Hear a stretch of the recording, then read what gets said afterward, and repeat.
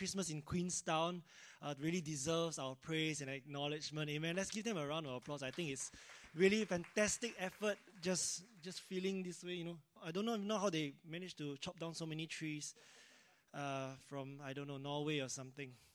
Okay, anyway, as I was preparing for today's sermon, I realized that I don't spend as much time here on the Sunday service because I spend most of my weekends on the Saturday service. So for those who do not know who I am, I thought I'd just give a quick introduction. My name is Shaunold. Okay, I've been the youth leader / youth pastor for the last 7 years, maybe since 2016. Okay, so why I say that is because I think the Spirit led me to ask the congregation if there's anybody that feels passionate about youth or young adults, okay, please let me know. All right, we always do it more help, and I believe that the youth, the teenagers, and young adults are an extremely precious group of people, and when we can speak God's word into their life, I think it makes tremendous difference, and it definitely did make a huge difference in my life. So, if you want to be part of the journey, please let me know, or find your way to me. Tell pastor, tell somebody, okay? Right. So there's a quick introduction about myself. And so today, I will be speaking from the passage from 2 Peter. So before we begin, let's come to God in prayer. Let's pray. Father, we are gathered in your house, and we wait on you. Lord Jesus, come, and may you speak to us through your words of life.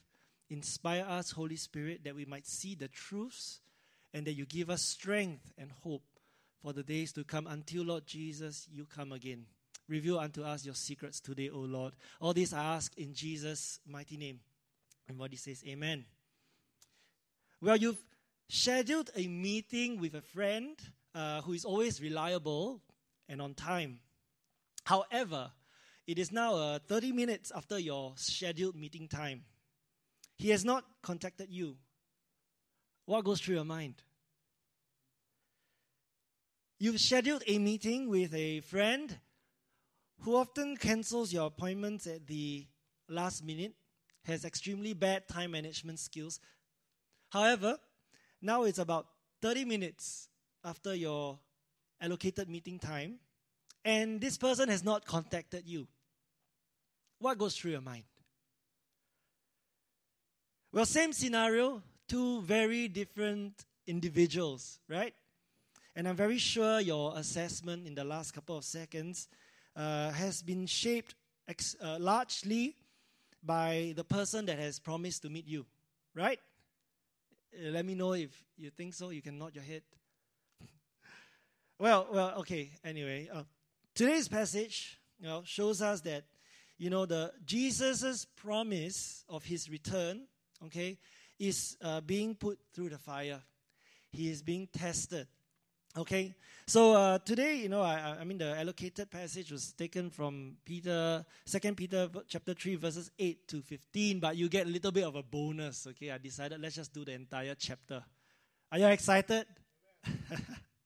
Get some bonus, do extra work.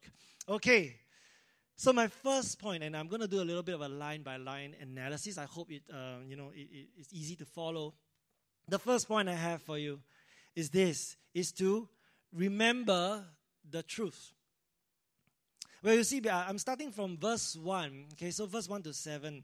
So verse 1 to 7 talks about what Christians will face and observe. And since we didn't read it just now, let's read it. I'll read it for you right now. Okay, 2 Peter chapter 3, verse 1. This is now the second letter that I am writing to you. Beloved, in both of them, I'm stirring up your sincere mind by way of reminder, that you should remember the predictions of the holy prophets and the commandment of the Lord and Savior through your apostles, knowing this first of all, that scoffers will come in the last days with scoffing, following their own sinful desires. Verse 4, they will say, where is the promise of his coming? For ever since the fathers fell asleep, all things are continuing as they were from the beginning of creation. For they deliberately overlooked this fact, that the heavens existed long ago and the earth was formed out of water and through water by the word of God. And that by means of these the world that then existed was deluged with water and perished. But by the same word the heavens and the earth that now exist are stored up for fire, being kept until the day of judgment and destruction of the ungodly.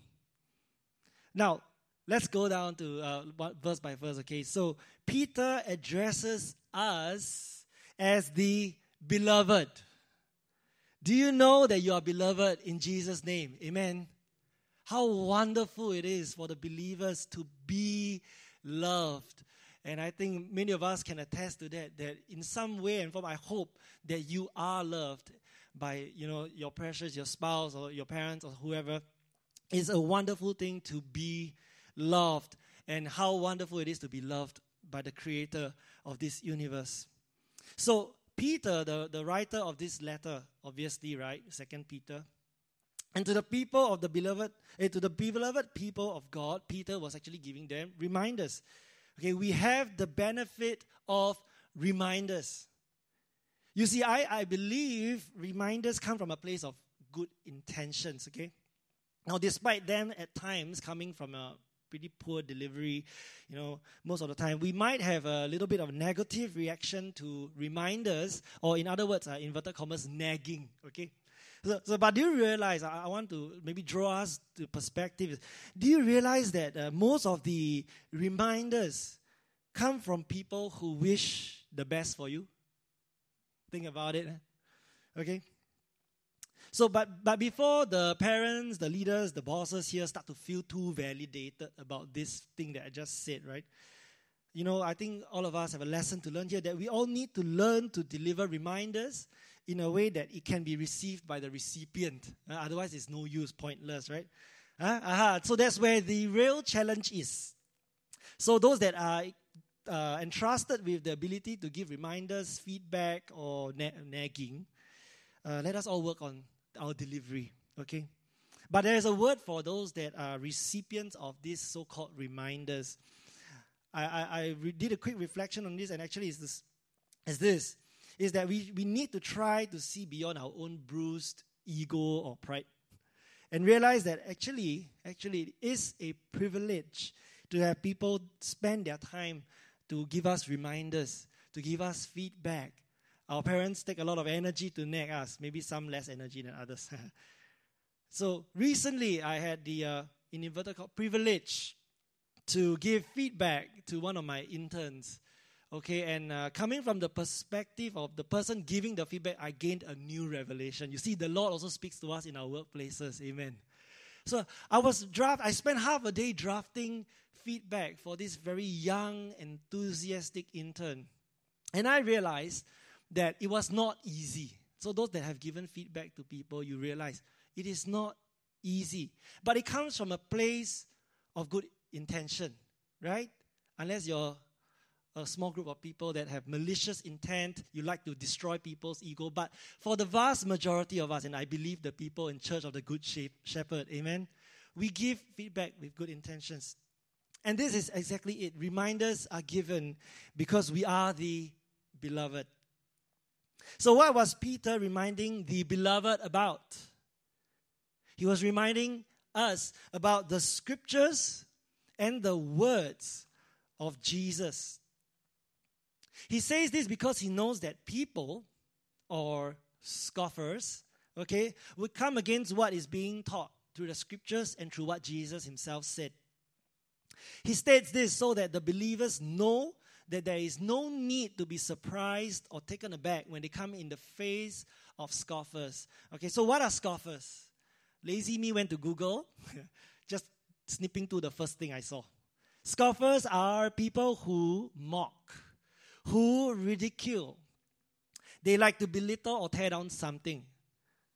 Some of you, when I say this, right, you are like nodding your head. Have you met scoffers in your life? Oh, poor us. Okay, so anyway, back. They have overlooked the truths, okay, and they follow their sinful desires. These scoffers, okay, what are they doing? They are questioning the promise of Jesus' second coming, based on the assumption that since things have been in status quo, I've not seen such a thing in my life, right? And there has not been any real observation of God's widespread judgment on this earth, then it must not be true. But Peter is saying that this is not the truth. It cannot be further from the truth. Because why? The heavens and the earth were formed by the word of God and were deluged and perished. The earth we see today is not the same earth that God created and designed. Why? God created the earth in perfection, in goodness. There shouldn't be blemish of sin. The world was good when God first created it. Along the way, of course, if you know the story, right? Humans sinned, they fell short, and that's how sin entered the world, and everything became tarnished, and we now live in a fallen world. Okay, and then obviously, if you know the story down, God then actually pronounced judgment in the story of Noah when a giant flood came. So the thing is that God's judgment has been in this earth before. So don't take it lightly. Scoffers ignore these facts of history that is written in the scriptures. They downplay the severity of God's judgment upon this earth. And now, here's the thing, you see, without understanding the severity of sin and the judgment that God has against sin and the judgment that will come, it can be very easy to be misled or actually ignore the damaging effects of sin. We have to come face to face with sin and judgment. However, we need to be reminded, right, that one day there will be the destruction of the ungodly. The destruction of the ungodly. Now, before you get offended by this statement, okay, there's some people like to ask, how can a loving God also be a God of destruction? Now let me put it this way. When all of us turned up at the cinemas to watch the Avengers Endgame, right, were we all not waiting for Thanos and his army to be utterly destroyed? Were we not cheering when the good-looking Captain America said the famous Avengers assemble, then all of them appear from the circles, right? And were we not cheering when Captain Marvel turned up to help? Extremely last minute, actually. So you see, all of us want the bad guys to be destroyed. So can we reconcile the fact that God will bring judgment and destroy the ungodly, the wicked, and the evil? Can we recognize that? You see, God is storing up fire being kept for the day of judgment and destruction of the ungodly. Well, now, objectively speaking, this sounds like an extremely scary day, right? And indeed, it is for those who do not have the precious blood of Jesus upon them, but for the believers, for the beloved. Hallelujah, we have nothing to fear because the blood of the Lamb has rendered you and me righteous forever. Amen. So we have absolutely nothing to fear. Romans chapter 10 verse 13 says this, call upon the name of the Lord and be saved. Amen. And that is my first point. Second point. Now we go into the passage that was actually allocated to me. My second point is this, our God does not conform to human logic. Peter goes on to give an explanation to encourage the beloved people of God. He does not ignore the comments made by the scoffers, because essentially what they were doing, all right, what these people were doing, they were accusing Jesus of not fulfilling his promise of returning. They were saying that Jesus is slow, that in other words, he lacks credibility. They were taking a diss on Jesus. Now, such talk, no matter how ignorant, how innocent, how logical, how earnest, breeds contempt. And I believe is not helpful for Christians to dwell upon. And so I thank God that the Holy Spirit spoke through Apostle Peter in a profound manner to address the issue once and for all. He didn't ignore the accusations by these people. He gives us an explanation. How does he explain it? I love it. Peter points us upwards to look upon the nature of God. You see, beloved brothers and sisters, sometimes when we face struggles and issues, the best solution is to look up and look at the character of our God. He says this, okay, he explains, do not overlook this one fact, that with the Lord 1 day is 1,000 years, and 1,000 years as 1 day. In other words, Peter is saying, hey, look, as humans, we are bound by time. But the Lord, He is not. So don't reduce Him to our level. So in here lies a lesson for us, doesn't it? So often when we are faced with doubt or trials or struggling with the Lord, we use our human understanding to assess the credibility of God. But Peter shows us that we should look beyond our logic and see the character of God. We need to see how God works. Is money or gold important? Oh yes, to us. But to the Lord, they are mere material for building the streets of heaven. Well, is it important to build our assets, car, house? Yes, to us. But to the Lord, what does it benefit a man to gain the world but lose his soul? Is God slow? Yes, to some of us. But to the Lord, 1 day is as 1,000 years, and 1,000 years as 1 day. And so with that, we have to understand that God is beyond our human understanding. Now, this is not the easy way out, okay?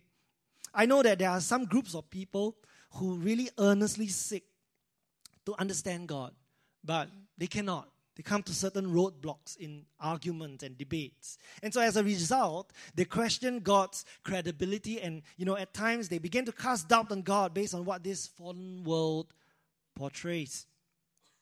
And many times there are questions and things that, quite honestly, you cannot be explained. You will come to a point where you will hit a roadblock and you can't get that answer. It's not satisfactory. Why? Because God's purposes are higher than ours. Isaiah chapter 55, verse 8 to 9 tells us very clearly that, and this is God Himself speaking, okay, He says, "For my thoughts are not your thoughts, neither are your ways my ways, declares the Lord. As the heavens are higher than the earth, so are my ways higher than your ways, and my thoughts than your thoughts." However, this itself is, really appears insufficient as an explanation. It's so dismissive. It seems like the easy way out, right, to justify our faith in the face of a difficult or unexplainable question. So easy, just say this answer and okay, that's the end of the conversation. But let me put it this way, okay? And I've said this several times in my time as a preacher. I would rather worship a God that I cannot understand fully. Because if I could figure God out 100%, why would I bother calling Him my God?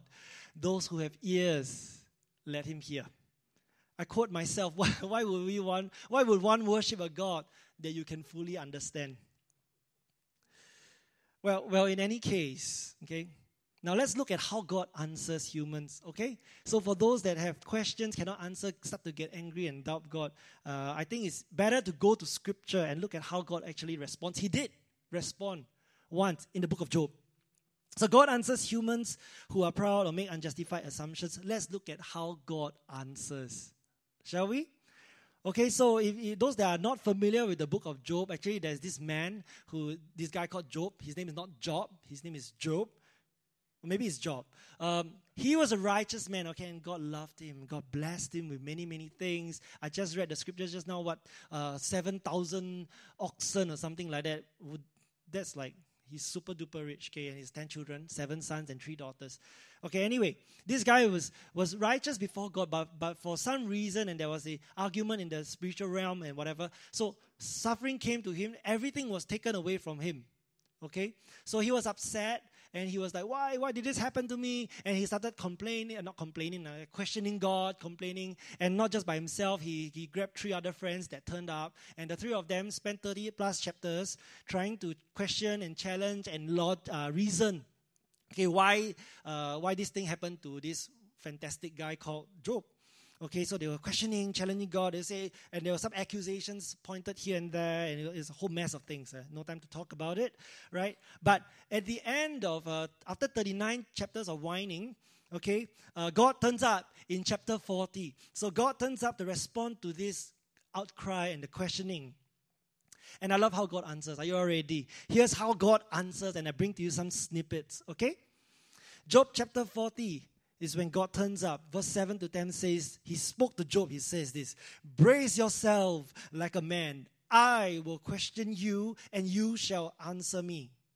Would you discredit my justice? Would you condemn me to justify yourself? Do you have an arm like God's? And can your voice thunder like His?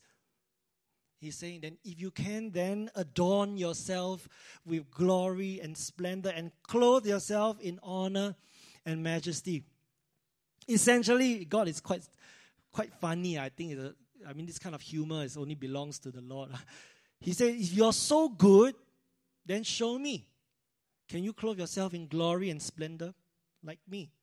Okay. Then after that, God goes on and he answers Job by bringing up, not really directly, okay. He answers in a different way. So I go down to verse 15, Job chapter 40, verse 15. He tells Job, look at Behemoth. Who is Behemoth? I don't know what that thing is. It's a creature.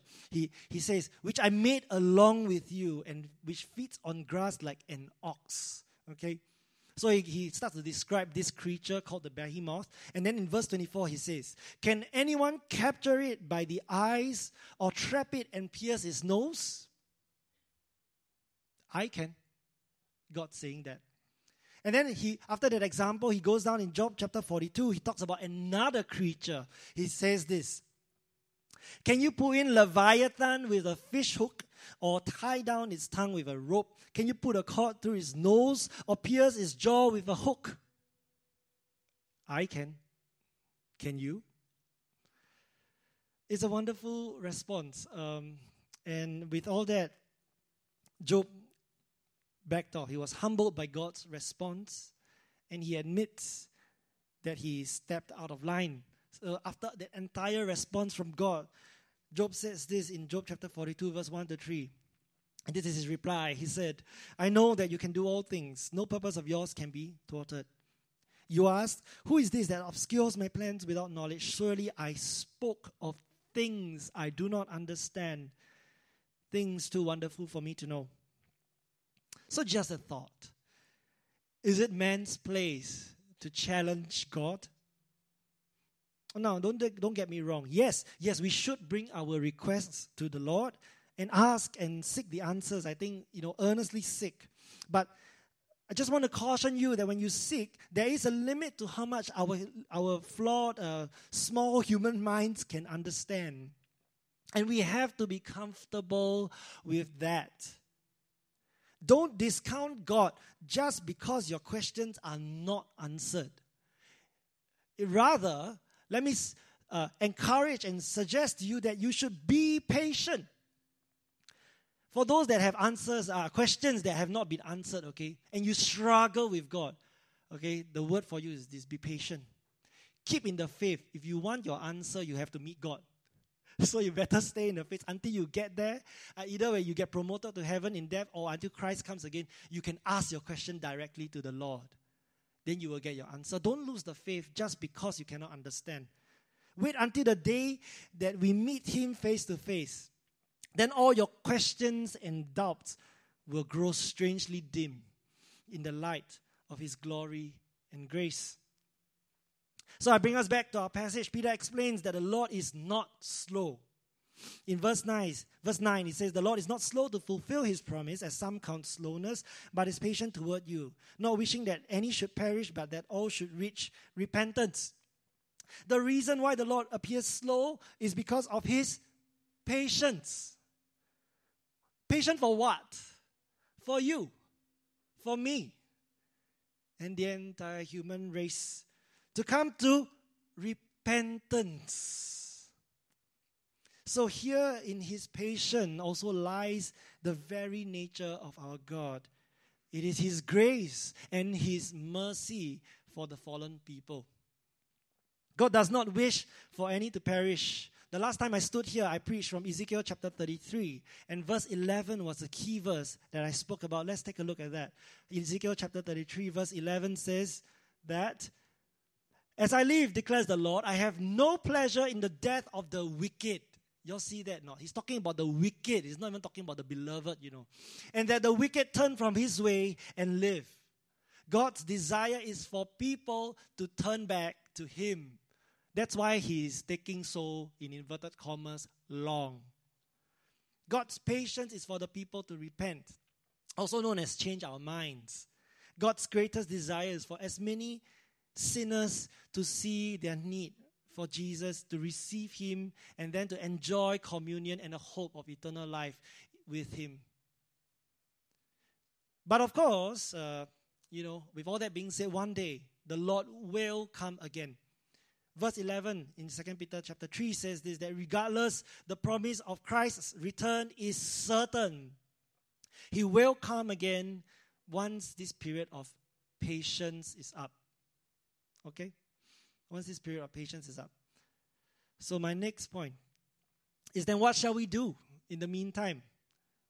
We need to keep up with the truth.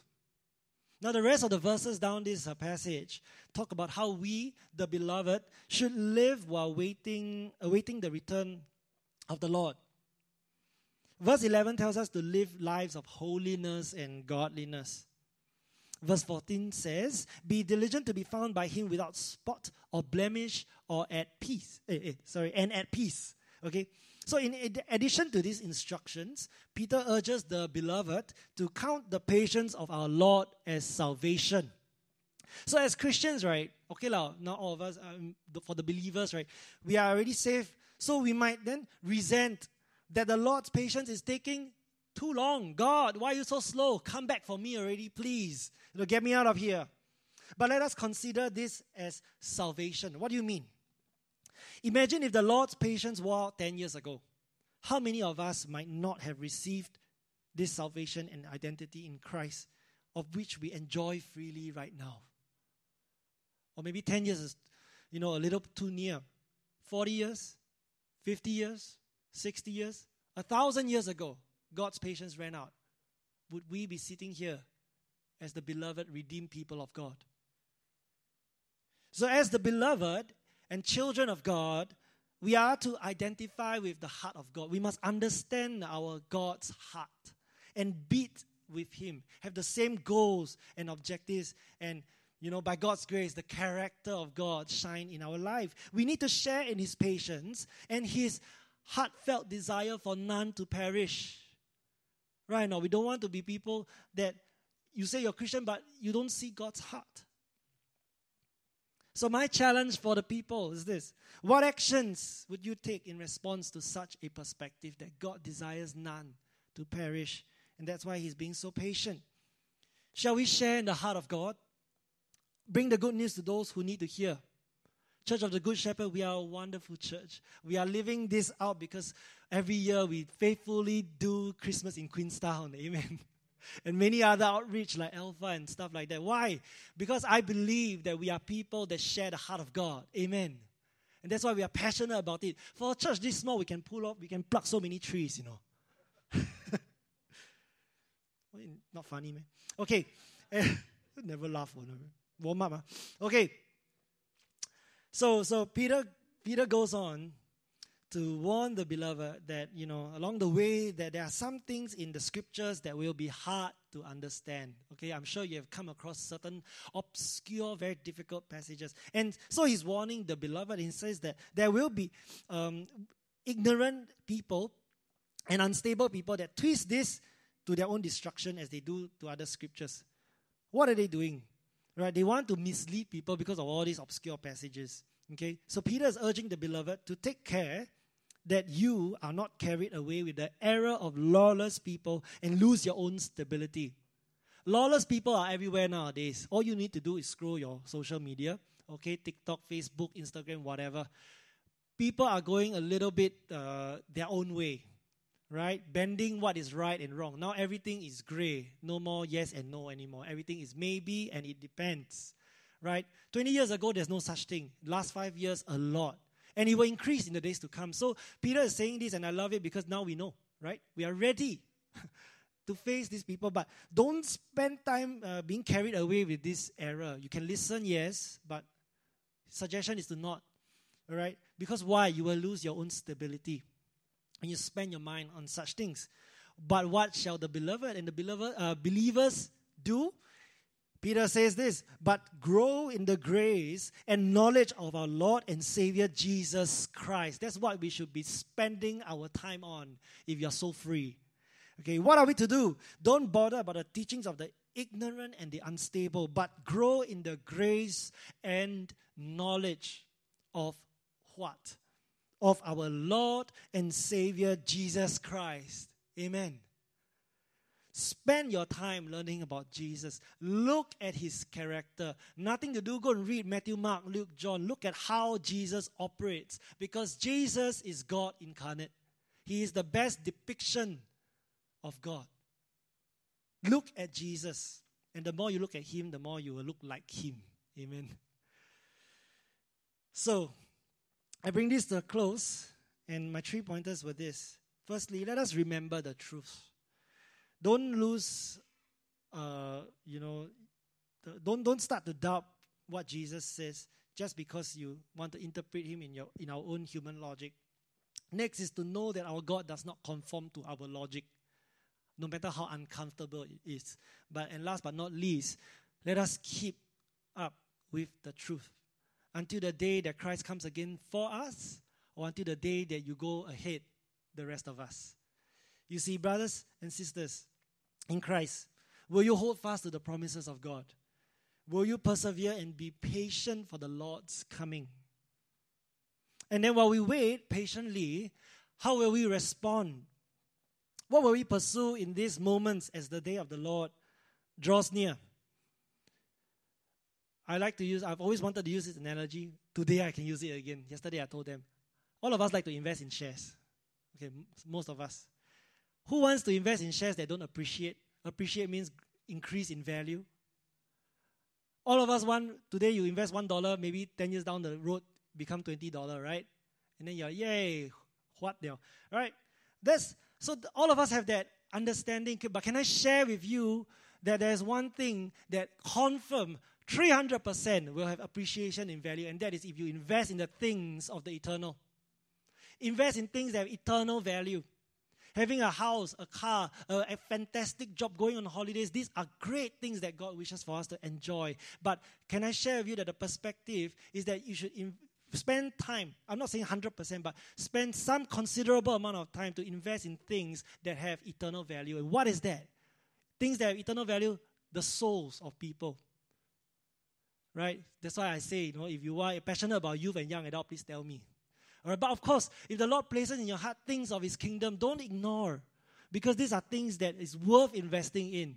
And things that definitely will have value. Value for how long? For eternity. So look at these kind of things. And if God places something in your heart, tell the pastoral team, do something to move the kingdom of God and to invest in people's lives and speak life into their souls. Share the gospel with people. Why? Because this is where the eternal value is. And that is what I really wanted to say. So as I draw this to a close, every head bowed, every eye closed, and I just want to, speak to us and maybe call for a response. Now the Lord is speaking, I think, little nuggets of things to different people at different parts of this sermon. And I know the Lord wants to meet you, and his word is life. He wants to address some questions, but there are some that he cannot, and not in this time. But he wants you to know that he's here for you, and his heart is for you, and he just wants to meet you, right? That he might lead you and guide you and give you that peace. And for those who have, not had a chance to receive this Jesus as your personal Lord and Savior, I also want to take this time that if you've been moved by this message, you want this Jesus into your life, you want to have that hope of eternal life, right? To have no fear in the day of judgment. I want to invite you to say this prayer, and when you say this prayer, you invite Jesus into your life. And trust me, your life will never be the same again. I'll lead you in a prayer in a short while. And if it's the first time that you've said this prayer, please don't let it go wasted, but share with a Christian that you made this decision today. And trust me, that Christian will be extremely excited to journey with you. Now, if that is you, and you want this Jesus into your life, you can repeat after me this prayer, and the Lord will come into your life. So repeat after me. Dear Lord Jesus, I thank you that you love me, even when I did not know you. I acknowledge that I have done wrong. I'm a sinner. I've gone my own way. But I thank you, Jesus, that on the cross you died in my place, that my sins are forgiven once and for all. I receive you into my life, Lord Jesus. I'm righteous, and I want to follow you for the rest of my life. Come into my heart today. Father, I just want to pray for all of us here right now, that as we fix our eyes upon you, oh Lord, we might be struggling, we might be losing patience. Holy Spirit, may you inspire us afresh today, that we might be filled with the hope of your coming. We might be filled with the hope of your word. We might be filled with strength to deal with all the struggles and challenges out there, because, Lord Jesus, your word and promises are true. So, Father, I ask that you release your power of your Holy Spirit into each and every one of us here, and let your word inspire us for the days to come, that we might live the days in your glory and make the world see how good you are. May we shine with your goodness. Father, we just want to thank you for your word, your life-giving word. Be with us today. All this I ask in Jesus' mighty name. Everybody say amen.